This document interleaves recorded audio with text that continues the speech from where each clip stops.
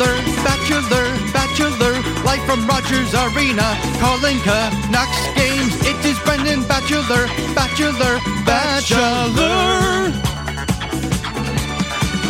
8:03 on a Tuesday. Happy Tuesday, everybody. Halford Bruff, Sportsnet 650. Halford and Bruff in the morning is brought to you by the Dilawri family of Acura dealers. Experience the Dilawri difference today by visiting your nearest Dilawri Acura dealer today. We are in hour 3 of the program. As the music suggested, it could be Brendan Bachelor time here coming up in just a moment. Hour 3 is brought to you by Campbell & Pound Real Estate Appraisers. Trust the expertise of Campbell & Pound. Visit them on the internet at campbell-pound.com today.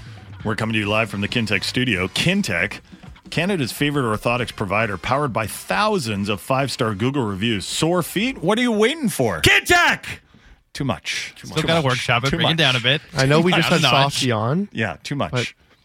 Too much. See, the last time was really low. That one was like kind of softy levels. You got to get somewhere in the middle. Okay, we're going to try it one more time. We're coming to you live from the Kintec studio. Kintec, Canada's favorite orthotics provider, powered by thousands of 5-star Google reviews. Sore feet? What are you waiting for? Kintec. That was too creepy. Too creepy. Yeah. That was really creepy. Okay. You know what? Actually, not too creepy. Really creepy. I'm with Ben on this one. We're just going to keep workshopping this until Kintec drops us as a sponsor. To the phone lines we go. Brendan Bachelor joins us now on the Halford and Bruff Show on Sportsnet 650. What up, Batch? Good morning, gentlemen. How are you? Not bad. Just sewering the Kintec thing. So the Canucks play the Preds, Bridgestone, 5 o'clock, the third and final of 3 meetings between the Canucks and Preds this season. Now, the Canucks have had good success against the Predators. There was a win in October. There was another win in October a week later, but that was like when the Preds weren't playing good hockey. Since then, they've been one of the best teams in the NHL. So what kind of matchup are you expecting tonight in Nashville? Yeah, it's kind of a different Predators team. You're right. They over the last month have really turned their game around. Their goal differential is better than the Canucks goal differential in the last month. They're scoring a ton of even strength goals. They're creating a ton of scoring chances. So what I look at is for the Canucks, first of all, to be ready to go at the drop of the puck, because I don't think we can say that they were for either of the games at the weekend. And maybe the fact they were early games is a little bit of an excuse, but nonetheless, this is a Nashville team that if you're not ready to go, they'll make you pay. And then, you got to manage the puck well, because clearly they create a lot of chances. They've had a lot of success scoring of late and winning 13 of their last 16. So you've got to be prepared for anything they're going to throw at you, and you got to manage the puck well so that you don't give them any easy offense. 3 games left for the Canucks before the Christmas break. No back-to-backs. They're tonight in Nashville, Thursday in Dallas, and Saturday they host the lowly San Jose Sharks. Does Thatcher Demko get all 3 of these games? I would be surprised if he did. I think it makes sense to get Casey DeSmith into at least one of them, and it'll be interesting to see which one they try to go to him in. But at the same time, you're going to have those days off of the holiday. So I guess, theoretically they could play Demko in all 3 of these games. But, the way I sort of look at match, preparing for the goaltending and planning it out going forward here is you've had the best start in franchise history. You've built yourself this big of a cushion. Why wouldn't you take advantage of the fact that because of that cushion, you can play your backup on top of the fact that, your backup has played some really good hockey for you and has given you a chance to win on most nights that he's gone in there. So, I'm kind of, thinking back to the Luongo numbers in light of Luongo Ring of Honor week this past week. And he's not going to play over 70 games, but you have a chance to have Demko play under 60 games or in the low 50s. Which could make a big difference for you come late in March and into April. So why would you try to run Demko out 3 nights here in the next week if you don't have to, is the way I look at it. And it's more about which game might make the most sense for DeSmith to go in. You could look at tonight as one of those. You could look at Saturday at home against San Jose as one of those as well. Batch, if you were the coach, where would you have Pius Suter in the lineup? That's a tough one because he's kind of a guy that can go in a lot of different places, and it's good that the Canucks have a few of those players, right? Like Oman can play the wing or play the middle. Lafferty can play the wing or play the middle and has been playing up the lineup. I kind of like the idea of him playing up the lineup like he did last game on the Pettersson line. And the reason is, first of all, he's another face-off man on that line, so that helps you having, two guys that can win draws on the same line. And we've seen that, that's something that Rick Tocchet likes to have if he can. And then just there's more offensive upside from a guy like Suter than any of the other players they've had up in the top six. I thought Lafferty played well in a stretch on that line, but Suter historically has scored 14 or 15 goals in a season in his NHL career. He was starting to heat up offensively right before he went down with the injury, and I think he's too good of a player to have on your fourth line. But at the same time, I don't want to break up the Bluger line right now because of how well they're playing. And, in the long term, Suter may end up back in between Joshua and Garland. But for the time being, I like the idea of either utilizing him as a top six winger or moving him to the middle, and then that allows, one of your guys like Miller or Pettersson to potentially go to the wing going forward too. Do you think Kuzmenko wishes that Pius Suter was on the fourth line with him instead of Nils Amon and Sam Lafferty?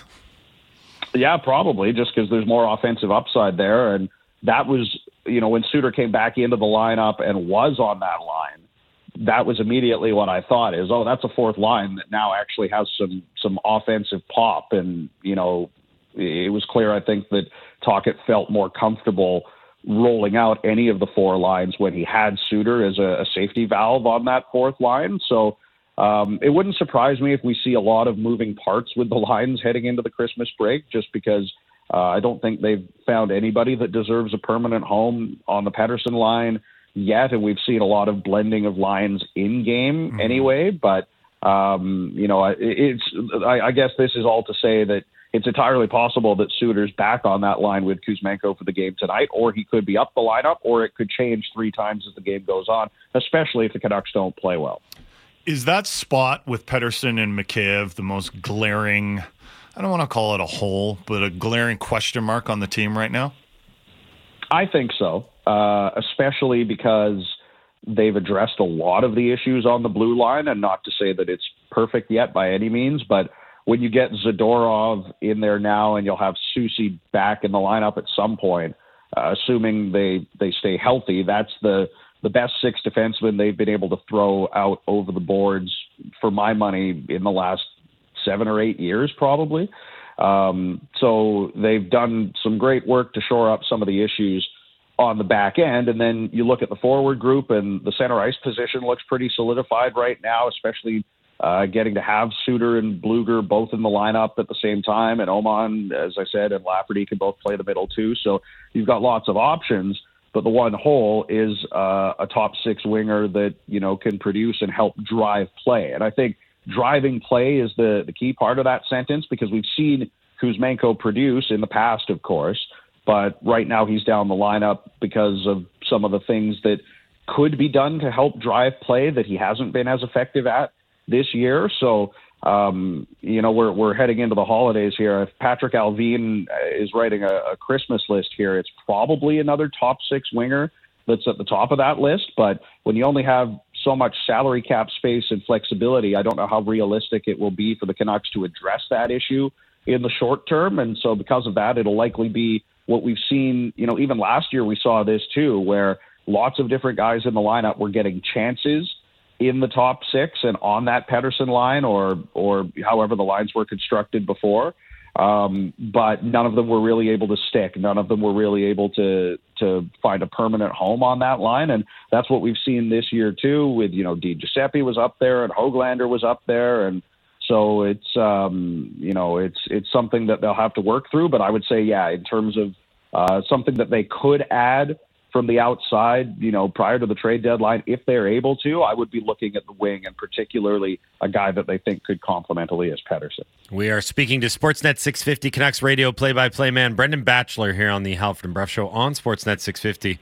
Batch, I want to go back to the games over the weekend, starting with the 2-1 shootout loss in Minnesota on Saturday. I'm always curious to get play-by-play, and the guys that are calling the game, your take in particular. Was the overtime session against Minnesota the least entertaining hockey in the history of the National Hockey League? I don't know if I go quite that far, but it was not a great advertisement for the game, shall we say. I think it was pretty cagey. And, I generally don't have as much of a problem with 3-on-3 overtime and the way it is at the moment, as I know some people do, and it's become a talking point. Because for the most part, I feel like the overtime games are more exciting than that. But sometimes you get a defensive team or a team that, feels like maybe the other side has more skill, and so they decide to, reset in the neutral zone a lot and just hold possession and kill a lot of time and not overcommit. But that said, when you see skill teams go back and forth, it can be some of the most entertaining hockey that we see. And, think about the other two overtime games or the ones that jump to mind for me anyway this year for the Canucks. Obviously, the overtime win against the Islanders in Horvat's return with the great goal by Hughes, that's an exciting play to end the game. And then the game against the Rangers is exciting for the wrong reasons for the Canucks, in that there's controversy over was Pedersen tripped or not, and then the Rangers come back the other way and score a goal on an odd man rush. So I feel at least that overtime is more often like that than it is like the Minnesota game. But yeah, certainly the Minnesota game was not great in terms of entertainment value in the overtime, and it kind of felt like, obviously it was a day game. It's a team in Minnesota that desperately needed points. It's a Canucks team that was a little bit sleepy on the road, and I think kind of all of those things combined to make it what it was. The Sunday game in Chicago, we had Randeep on the show yesterday, and we were talking about this with him, and he said he was talking about this with you, that Connor Bedard, a very confident player, obviously on the ice, but apparently confident enough to start calling his own penalties, which is pretty impressive from an 18-year-old.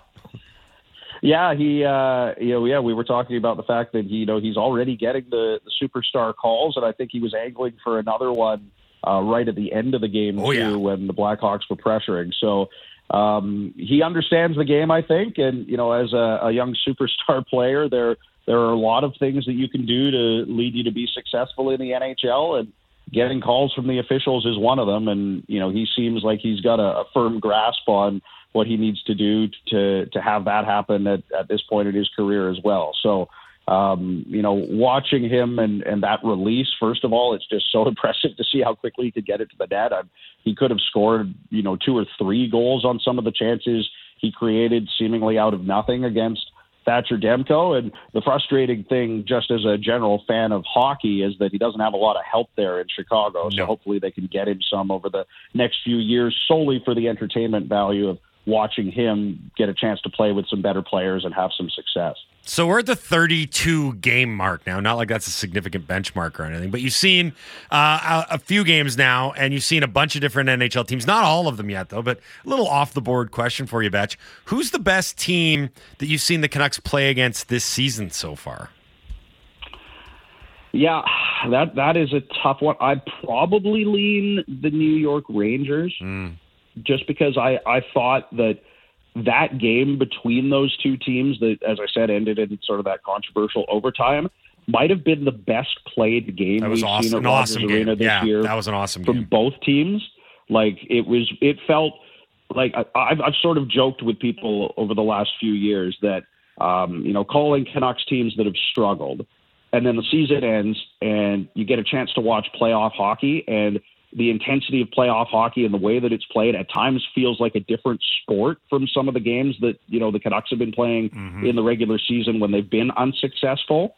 And that game against the Rangers, I can remember thinking as it was happening, oh, this feels more like that playoff kind of hockey that, we always get to watch in the spring that the Canucks haven't been a part of for most of the last decade. So that's where I'm going right now with the Rangers. But, there are some good teams the Canucks haven't faced yet. The Bruins jump to mind. So it'll be interesting to see whether I still hold that opinion once we get to the end of the regular season. And, I think Vegas is probably in that conversation too. But for me, it's the Rangers right now in terms of just looking at the games that the Canucks have played against, some of these teams that they've faced to this point in the year.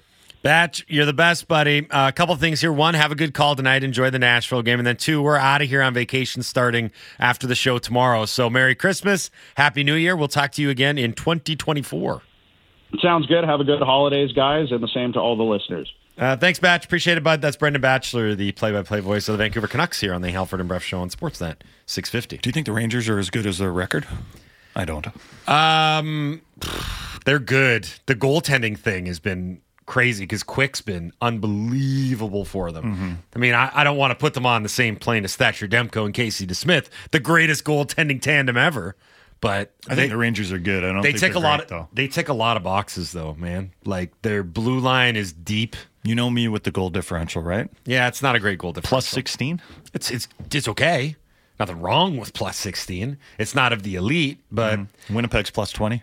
Yeah. Okay. So the Rangers are interesting because the blue line, like I love their blue line, right? If you go Fox, Trouba, K'Andre Miller as your best three, that's tough to deal with, right? No, they're a good team. Yeah. I think we're all wondering about how good they are and they can whether or not Panarin can carry his play into the postseason because that was dreadful last year. They can kill you on the power play because Kreider is like the biggest power play merchant in the league right now, not named Connor McDavid. I do wonder about their 5-on-5 scoring a little bit. I love that they can play a lot of different styles. Like Trouba is such a God, I hate using unicorn because I think it's thrown out, but he's very unique the way that he plays. Not many guys hit like Jacob Trouba. No. Right? There's maybe, 5 or 10 guys that can hit that. But he's not a top pairing defenseman, though. No, but he's a game changer. He is, yeah. Yeah. In right? that he can injure someone. Right. He can directly outcome, whether you're going to play in the game or not. Has Patrick Kane ruined the Detroit Red Wings? Yes. They've all of a sudden started losing a bunch of games ever since he joined them. 5-1 since he joined the team, I think. Yeah, that was something I did not see coming. I didn't think that they would torpedo the moment they made this big ballyhooed signing. But anyway, okay. What we learned, I'm going to kick it off, and I'm going to go to the National Basketball Association. I will call on Basketball Ben here as our resident NBA expert.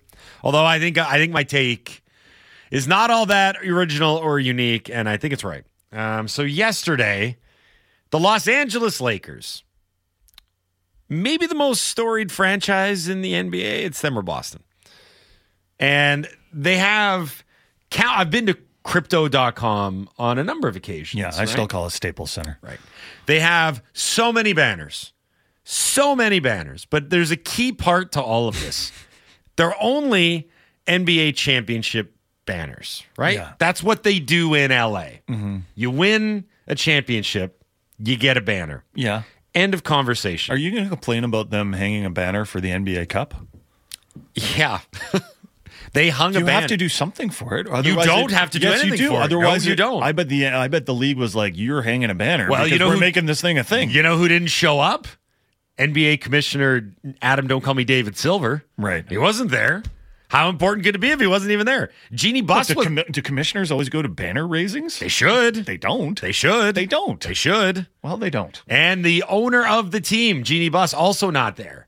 They didn't even do a real ceremony. They just kind of had a polite clap. Look, it's the first year of this thing. There's no guarantee that it'll be around for a long time. They can just slowly take them down then if it's not. But if they cancel it next year, will there be a banner lowering? Here is the argument that I think ends all arguments. This is from a few years ago. The late Kobe Bryant talking about what it means to be a Laker, what kind of standard the organization holds, and specifically what earns a banner and what doesn't. You're going to use Kobe's words against them. No, I'm not using anything against them. This is Kobe talking about the Lakers. I didn't say this. Play the clip. This franchise does not hang division banners. It does not hang conference championships. We hang one banner and one banner only, and that's NBA titles. Right? So you have to start there. You have to understand that that's what this is. And you may not like it. You may think it sucks. You may think it's not great sportsmanship. Get over it. It is what it is. So I don't understand. I still take a lot of pride in those Smythe Division championships. Now, here's the thing. That's exactly what I thought of, too. I'm like looking at the Canucks. Oh, my God. The Pacific Northwest 2003-2004. Busted franchises have busted banners. That's it. It's like the Nashville Predators. Yeah, but if the Canucks won an in-season tournament, I'd be like, let's hang that banner. Yeah, right But next to the President's Trophy banners. And that's fine, but you're setting yourself to be a sad franchise when you do that. Do you know the Oilers hang their President's Trophy banners? And I noticed an apostrophe error in one of their banners. So the President's Trophy, it's all the presidents, right? It's named after the presidents of the league. Yeah. So the apostrophe should go after the S, but there's a banner hanging in their arena. I look because I went there, with my West Edmonton Mall trip, and wow. What a trip. What a crazy trip. And I looked up, I was like, the apostrophe's there. And you know what? In Alberta, no one's noticed. They thought it was fine. It was for they're like, oh, that's for Trump. They That's refer- for the president. They refer Doesn't to presidents have 2 S's? So, basketball Ben, tell me that this is ridiculous and that Kobe's right and Absolutely. everyone that's ragging on this is right. I think it's what Kobe says it all for being a Laker. And Yeah. I get that if it was a Vancouver Canucks franchise in the NBA. Stop using the Canucks. Just let's use someone else. But I just am like, why would Timberwolves. yeah, Sure, Minnesota. Anyone, Right. anyone that's not the Lakers. Good for you, Utah. Yeah, But Great. what do you do to recognize that you've won that? You nod and you take the say, cup "Hey, and you put thank it you, guys." in the shelf somewhere. I wouldn't have even had champagne. I'd just be like, great. No. But the whole Yay. reason that this tournament worked is because the players cared about it. Because they cared about the money, not about winning the thing. LeBron You're so ca- cynical for such a young man. No, he's right. Because LeBron went out of his way to say, like, the lowest paid guys on the roster, we're doing this for them. Right. Let's guys just say on it the- moved me to a bigger house. The Like guys first on the situation. guys on the two-way contracts, the guys that don't have guaranteed money, like this Right. money's going to go to them. People are LeBron talking was about like, how it- we're still taking a bigger share of it. LeBron's people are like, I talking get about how mine. it like adds to A people's much bigger legacy. share. It's not a legacy thing for me. It's just like I think that they were invested because hey, $500,000 to anybody is it's still $500,000. Here's the thing. Yeah. Oh, for sure. But If the Indiana Pacers had won it and they hung an in-season tournament championship, I would have been like, fine. Sure. It's the Pacers. Like, it's a good basketball city, and it's a nice NBA franchise, but it's not the Lakers. Like he said, the clip also said, he's like, we don't retire just anybody's number. But if you make the Hall of Fame and you're a Laker, you get your number retired. Not for the Canucks though. Thank you. Thank you. And that's why they have 17 championships and we have 0. Thank you. So, folks out there, when you're talking about having a franchise and that franchise having a standard, just think about it. Just think about the Lakers and what they've done to sully that. Okay, we're up against it for time. I want to do this. Have you been following this Victor Hovland thing? We're the guys that should be talking about high standards. Hit the moo cow button. Yeah, right. That's a high cow. Did you follow the Victor Hovland thing? Do you know about this? I don't know what you're talking about. Okay, we'll do it on the other side. You're listening to the Halford and Bruff Show on Sportsnet 650. Hitting the most important topics for Vancouver sports fans. The People's Show with Vic Nazar. Subscribe and download the show on Apple, Spotify, or wherever you get your podcasts.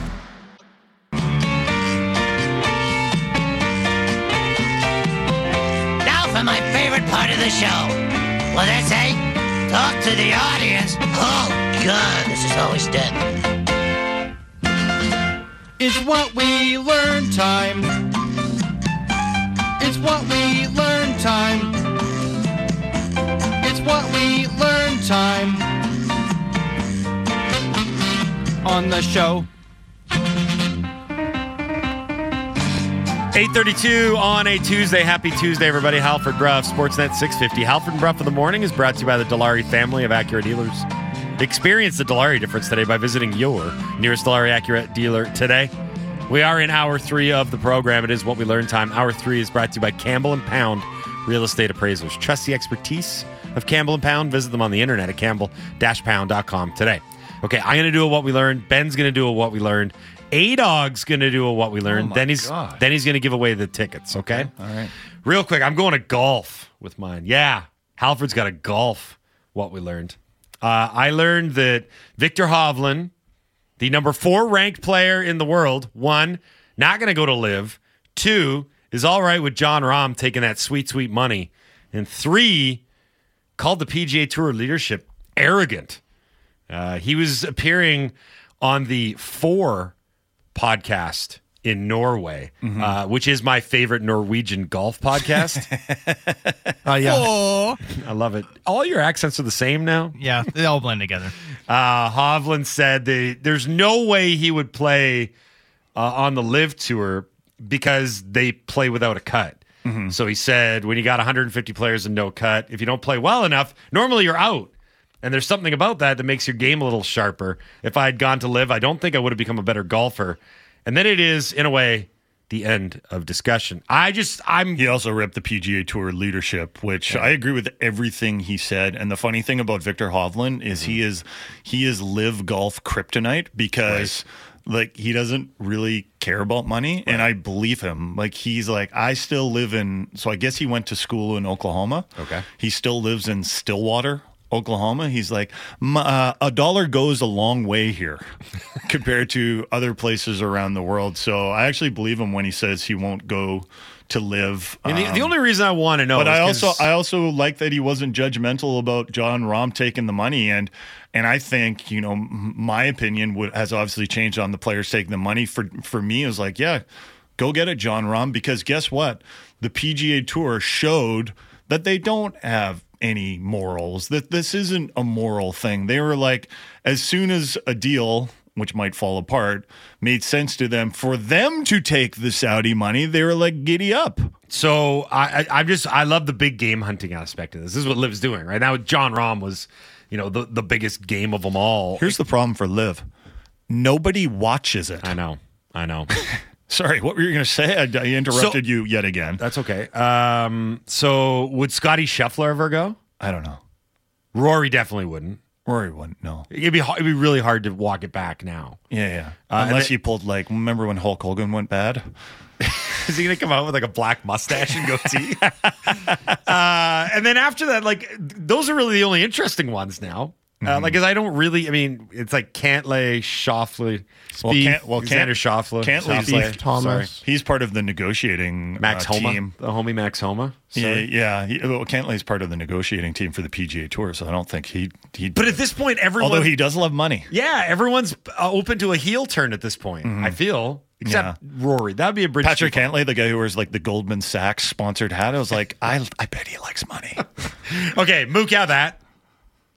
And now we go to basketball. Ben, with what we learned that is hockey, apparently. Yes, a little bit. Okay. What we learned this weekend was the rookie skate in the NHL, first lap. The solo lap. The solo lap is the coolest tradition in sports. And I know I was supposed to work yesterday. I don't know if you guys know why I wasn't here. I don't. I was in Las Vegas What? over the weekend to see a good friend of mine play his first game for the Ottawa Senators. Oh, on that's Sunday. awesome. And so we went down with a couple. His name's Angus Crookshank. Oh, okay. Played his first ever game. So He's a West Van guy, right? He's from North Van, yeah. North Van guy, a North Shore guy. Yeah, so we went down to see him play. He did his rookie lap, and I was like, this is the coolest thing in sports. Like, this is nothing like it for a rookie to play his first game. Wow. So that was an interesting experience. That's why I couldn't work yesterday. He didn't fall, did he? Nope. Can you imagine? You blow a tire. Well, we were like, going to the corner. How middle of the net did you aim on your first shot? He's like, I was not picking a corner on that one. Did he wear a bucket or did he go bucketless? He went bucketless. Nice. And were they wearing those stupid gold buckets that night too? They were. No, I would have played without a helmet the whole game. Risky, I know, but Very that's crazy. awesome. So much fun. So How'd much he fun play? to see him. He had 10 minutes of ice time. He almost scored. He had a 1-T and then almost got a tip in. So he's in Arizona right now. We're going to see if he gets in the lineup tonight. Oh, that's awesome. So Good so for much him. fun. Yeah, it was a lot. Cool what we learned. Thanks, Best what we Basketball learned Ben. ever. Yeah, Mookow. Mookow, that sentimental stuff. Congratulations to the young man. Here is a barnyard animal. Okay, Andy, you're up. I also was in Las Vegas.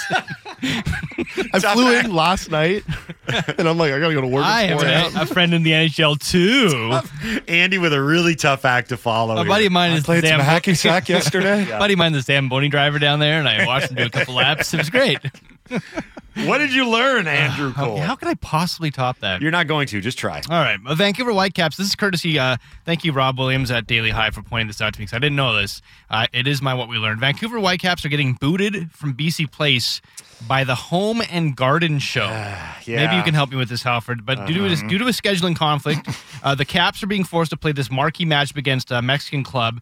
But they're playing it on Vancouver Island. They won't be playing it at BC Place because of the Home and Garden Show taking up a 3-day window there. Yeah. So, the Whitecaps lose out to the Home and Garden Show. So this is the CONCACAF Champions League, Champions Cup, whatever they call it. And it's a club competition the Whitecaps have been in before. But because North America and MLS have approximately 9,000 different competitions now, the season starts earlier than ever. So this is actually going to be on February the 7th, which is really early by MLS standards. I mean, their season's long to begin with, but having the tournament campaign start on February 7th is very early. So what happens is, because the Whitecaps are tenants at BC Place, they kind of have to go to BC Place and be like, here's a list of dates that we need a field for to play soccer games. Yeah. And then BC Place says, sorry, we have things like the Home and Garden Show or that traveling Harry Potter exhibit or whatever, right? Yeah, There's a variety of things get in the way. Well, Now, BC Place knows like generally when their schedule is. but this was a bit of a wrinkle because this is a new-ish. I mean, it's been around for a while, but it's just a different competition, and it's starting really early this year. So, Well, what's the Home and Garden Show supposed to do? Just like cancel? They can't cancel the Home and Garden Show. If I was the Home and Garden Show, I'd be like, a lot of people come and see our I stuff. feel like we have a convention center that could probably cover it. I don't know. Maybe you can't move them. I don't know. Well, maybe the Whitecaps could play at the convention center. Well, I think there was talk about them trying to play at that modular stadium out in Langley that Vancouver Right. FC plays in, but it didn't have the adequate lighting for a CONCACAF Champions. Isn't that stadium quite nice in Langford? It is. I've driven by it. It looks quite Stadium. nice. Starlight Yeah, Stadium. It's just yeah. not huge. I think it's Right. maybe 7,000 max capacity. But don't you 6,000? think the Mexican players will be a little bit cold in February? So right? February outdoors. Maybe like Tigres. Right. Oh, that's the name of the team, by the way. They're playing Tigres, who's the team that they played last year in the same competition. Yeah. Very entertaining match. I will say, I am getting like Ice Teca vibes here that it's probably not going to be especially warm. So maybe there will be a home pitch advantage on what is essentially a neutral pitch. I'd actually love to go, but think I I've might. got tickets to the Home and Garden Show. Oh, right. Damn, the Home and Garden You Show. walked right into that one, didn't Yeah, you? we're hosting that year. All right. Okay. How's everyone doing? Give me a moo cow. Get off the stage. You're ruining the Home and Garden Show. Talk about flowers. Okay, give away the tickets to the Flyers Canucks game on the 28th. What we learned, I learned my mom is now a die-hard new Canucks fan at the age of 75, and her favorite player is Zadorov because, and quote, he's a tough son of a gun. I'd love to take her to see her very first Canucks game. Nick from Pitt. Nice. I love that. Nick, you got to get your mom a Zadorov jersey and make sure that it has a fight strap because she might get into it. You don't Imagine know. she just loses sounds it. like it. F-bombs left, right, and center. Yeah. She got in a fight. Yeah, she's like, nobody touches Pedersen. He's been in 2 fights now, Zadorov, right? Since joining the Canucks? I think so, yeah. Yeah. Yes. Okay. Yeah, I mean, I know we talked about this yesterday. Reese Johnson will never touch PD again. That was, yeah. Instant look of regret. He had a tired, have I gotten and he had a into? really tired fight against Patrick Maroon, right? Oh, yeah. Was that a fight even? Or were they Yeah. just kind of holding each other, being like, who wants to fall down first? Yeah. In the modern classifications of fight, sadly that counts because there's so few of them compared to back in the day. Well, right? Zadorov kind of just like You can't touch me. pounded him to the ice. Yeah, didn't he? Zadorov was tired. Yeah. I mean, Maroon was tired too, throwing all those cross checks. I imagine that was very fatiguing for him as well. Anyway, okay, let's take care of business as we do. Print out the, grab the dot matrix. Let's print out some of this stuff. What we learned is brought to you by Get Fire Plan. Protect what matters most with comprehensive fire safety plans, monthly audits, and risk mitigation at $200 off. Visit them at getfireplan.com. Oh my God! We're having a fire! Plan. And let's go. I miss pressing that button. It's good times. Damon from The Rock, what we learned, Hovland, or as he calls him, Javi. Javi is the GOAT, pure as they come. Guy's an open book when talking money.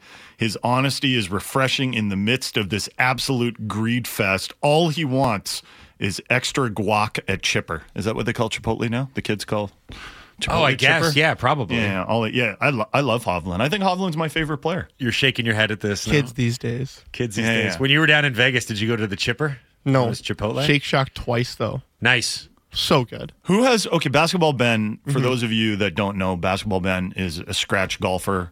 How many times are you club champ? 2 times. 2-time club champ at Cap. Yeah. And who do you think has the prettiest swing on tour right now? Is Charlie it Hovland? Woods. The only Does have guy- a nice swing. It's though. unbelievable. He It's does like have a nice Tiger and swing. Rory. Yeah.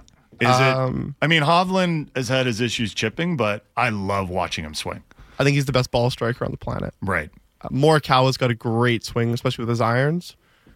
And then Rory's is just powerful. Yeah, the driver watching Rory hit a So driver fun. is just like. But I think Hovland's probably the best ball striker. Yeah. On the He on just the seems planet. like a great guy. I mean, I hope we don't find out all sorts of stuff behind the scenes. You could sit down and have Another beer with hero him. has let me down. Oh, man. I told you guys at the break here, but Like, I was watching him on the range last year, and Victor Hovland gets off. He's just hitting rockets on the range. He comes in for lunch, sits in the corner of the restaurant, gets on his phone, eats a hot dog, couple French fries. He's just like us. I was like, that's who you are. Much better at golf. And incredibly more wealthy. And isn't greedy. Right. Basketball Phil, what we learned, Julian Love has to start over Jamal Adams moving forward. No way Adams gets those interceptions. If anything, he gets 2 pass interference calls. I replied to Basketball Phil, actually, it was probably defensive holding calls that he'd get because he wouldn't be able to keep up in order to take a PI. I think he's going to remain injured. I'm doing that in air quotes for those watching the stream. I think he's going to remain injured for the rest of the year. I do not see him suiting up again for the Seahawks. John, the golf pro from Kingston, what we learned, Jonathan Huberdeau has now gone 9 games without a point. Is there a worse contract in the NHL? The answer is no, there is not a worse contract. The Flames actually won. They've won 2 in a row. Yeah. Markey was great last night. Yeah. 34 saves in his first game back from a fractured finger. But the debate is still Huberdeau in Calgary. Well, I don't even think it's a debate anymore. The talk. It's not a debate. There are some people that are like, they've reached the point now where like the bar is so low. If he makes like any good plays, it's like, oh, maybe he's breaking out. It's like the Olio Levy breakout pass. Like, look at that, he's a player. Louis Erickson's penalty killing. I remember that. It's like, yeah, that's great that he kills penalties, but you're paying him $36 million, so you're gonna need a little more than that, I feel. But yeah, it's gotten bad, really, really bad. This was a weird one. Trey, the Gulf Island ferry worker. Mm-hmm. I learned that Sheldon Keefe may now be on the hottest seat of all the Canadian clubs.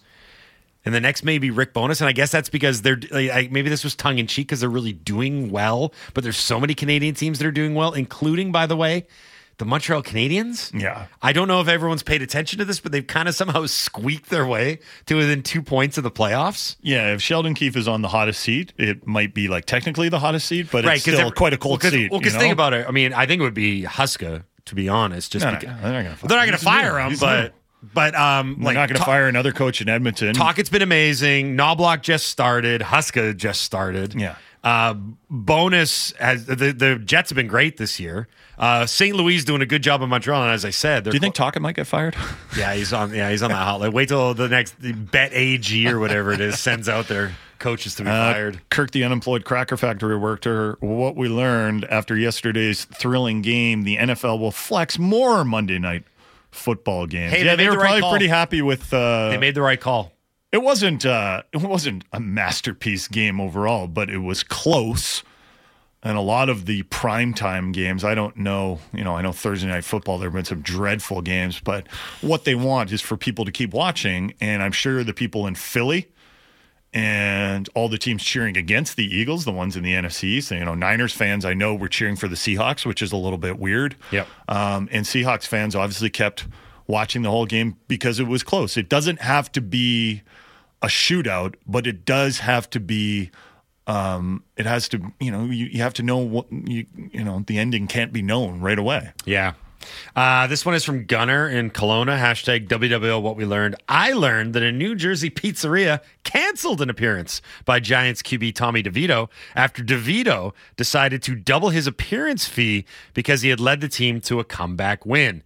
Good thing they didn't win another one on the weekend in New Orleans. Yeah, I saw this story. Darren Ravel was tweeting it out. So I guess the original ask for a Tommy... No kidding. It was Darren Ravel. Yeah. Shocking. A Tommy DeVito autograph appearance fee apparently went from $10,000 to $20,000.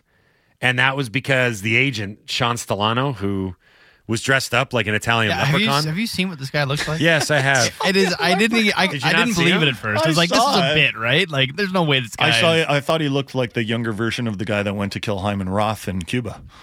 Oh wow, that's a pull. I'm trying to remember exactly. Yeah, well, he had the same hat. That's from Caddyshack, right? That's from Caddyshack.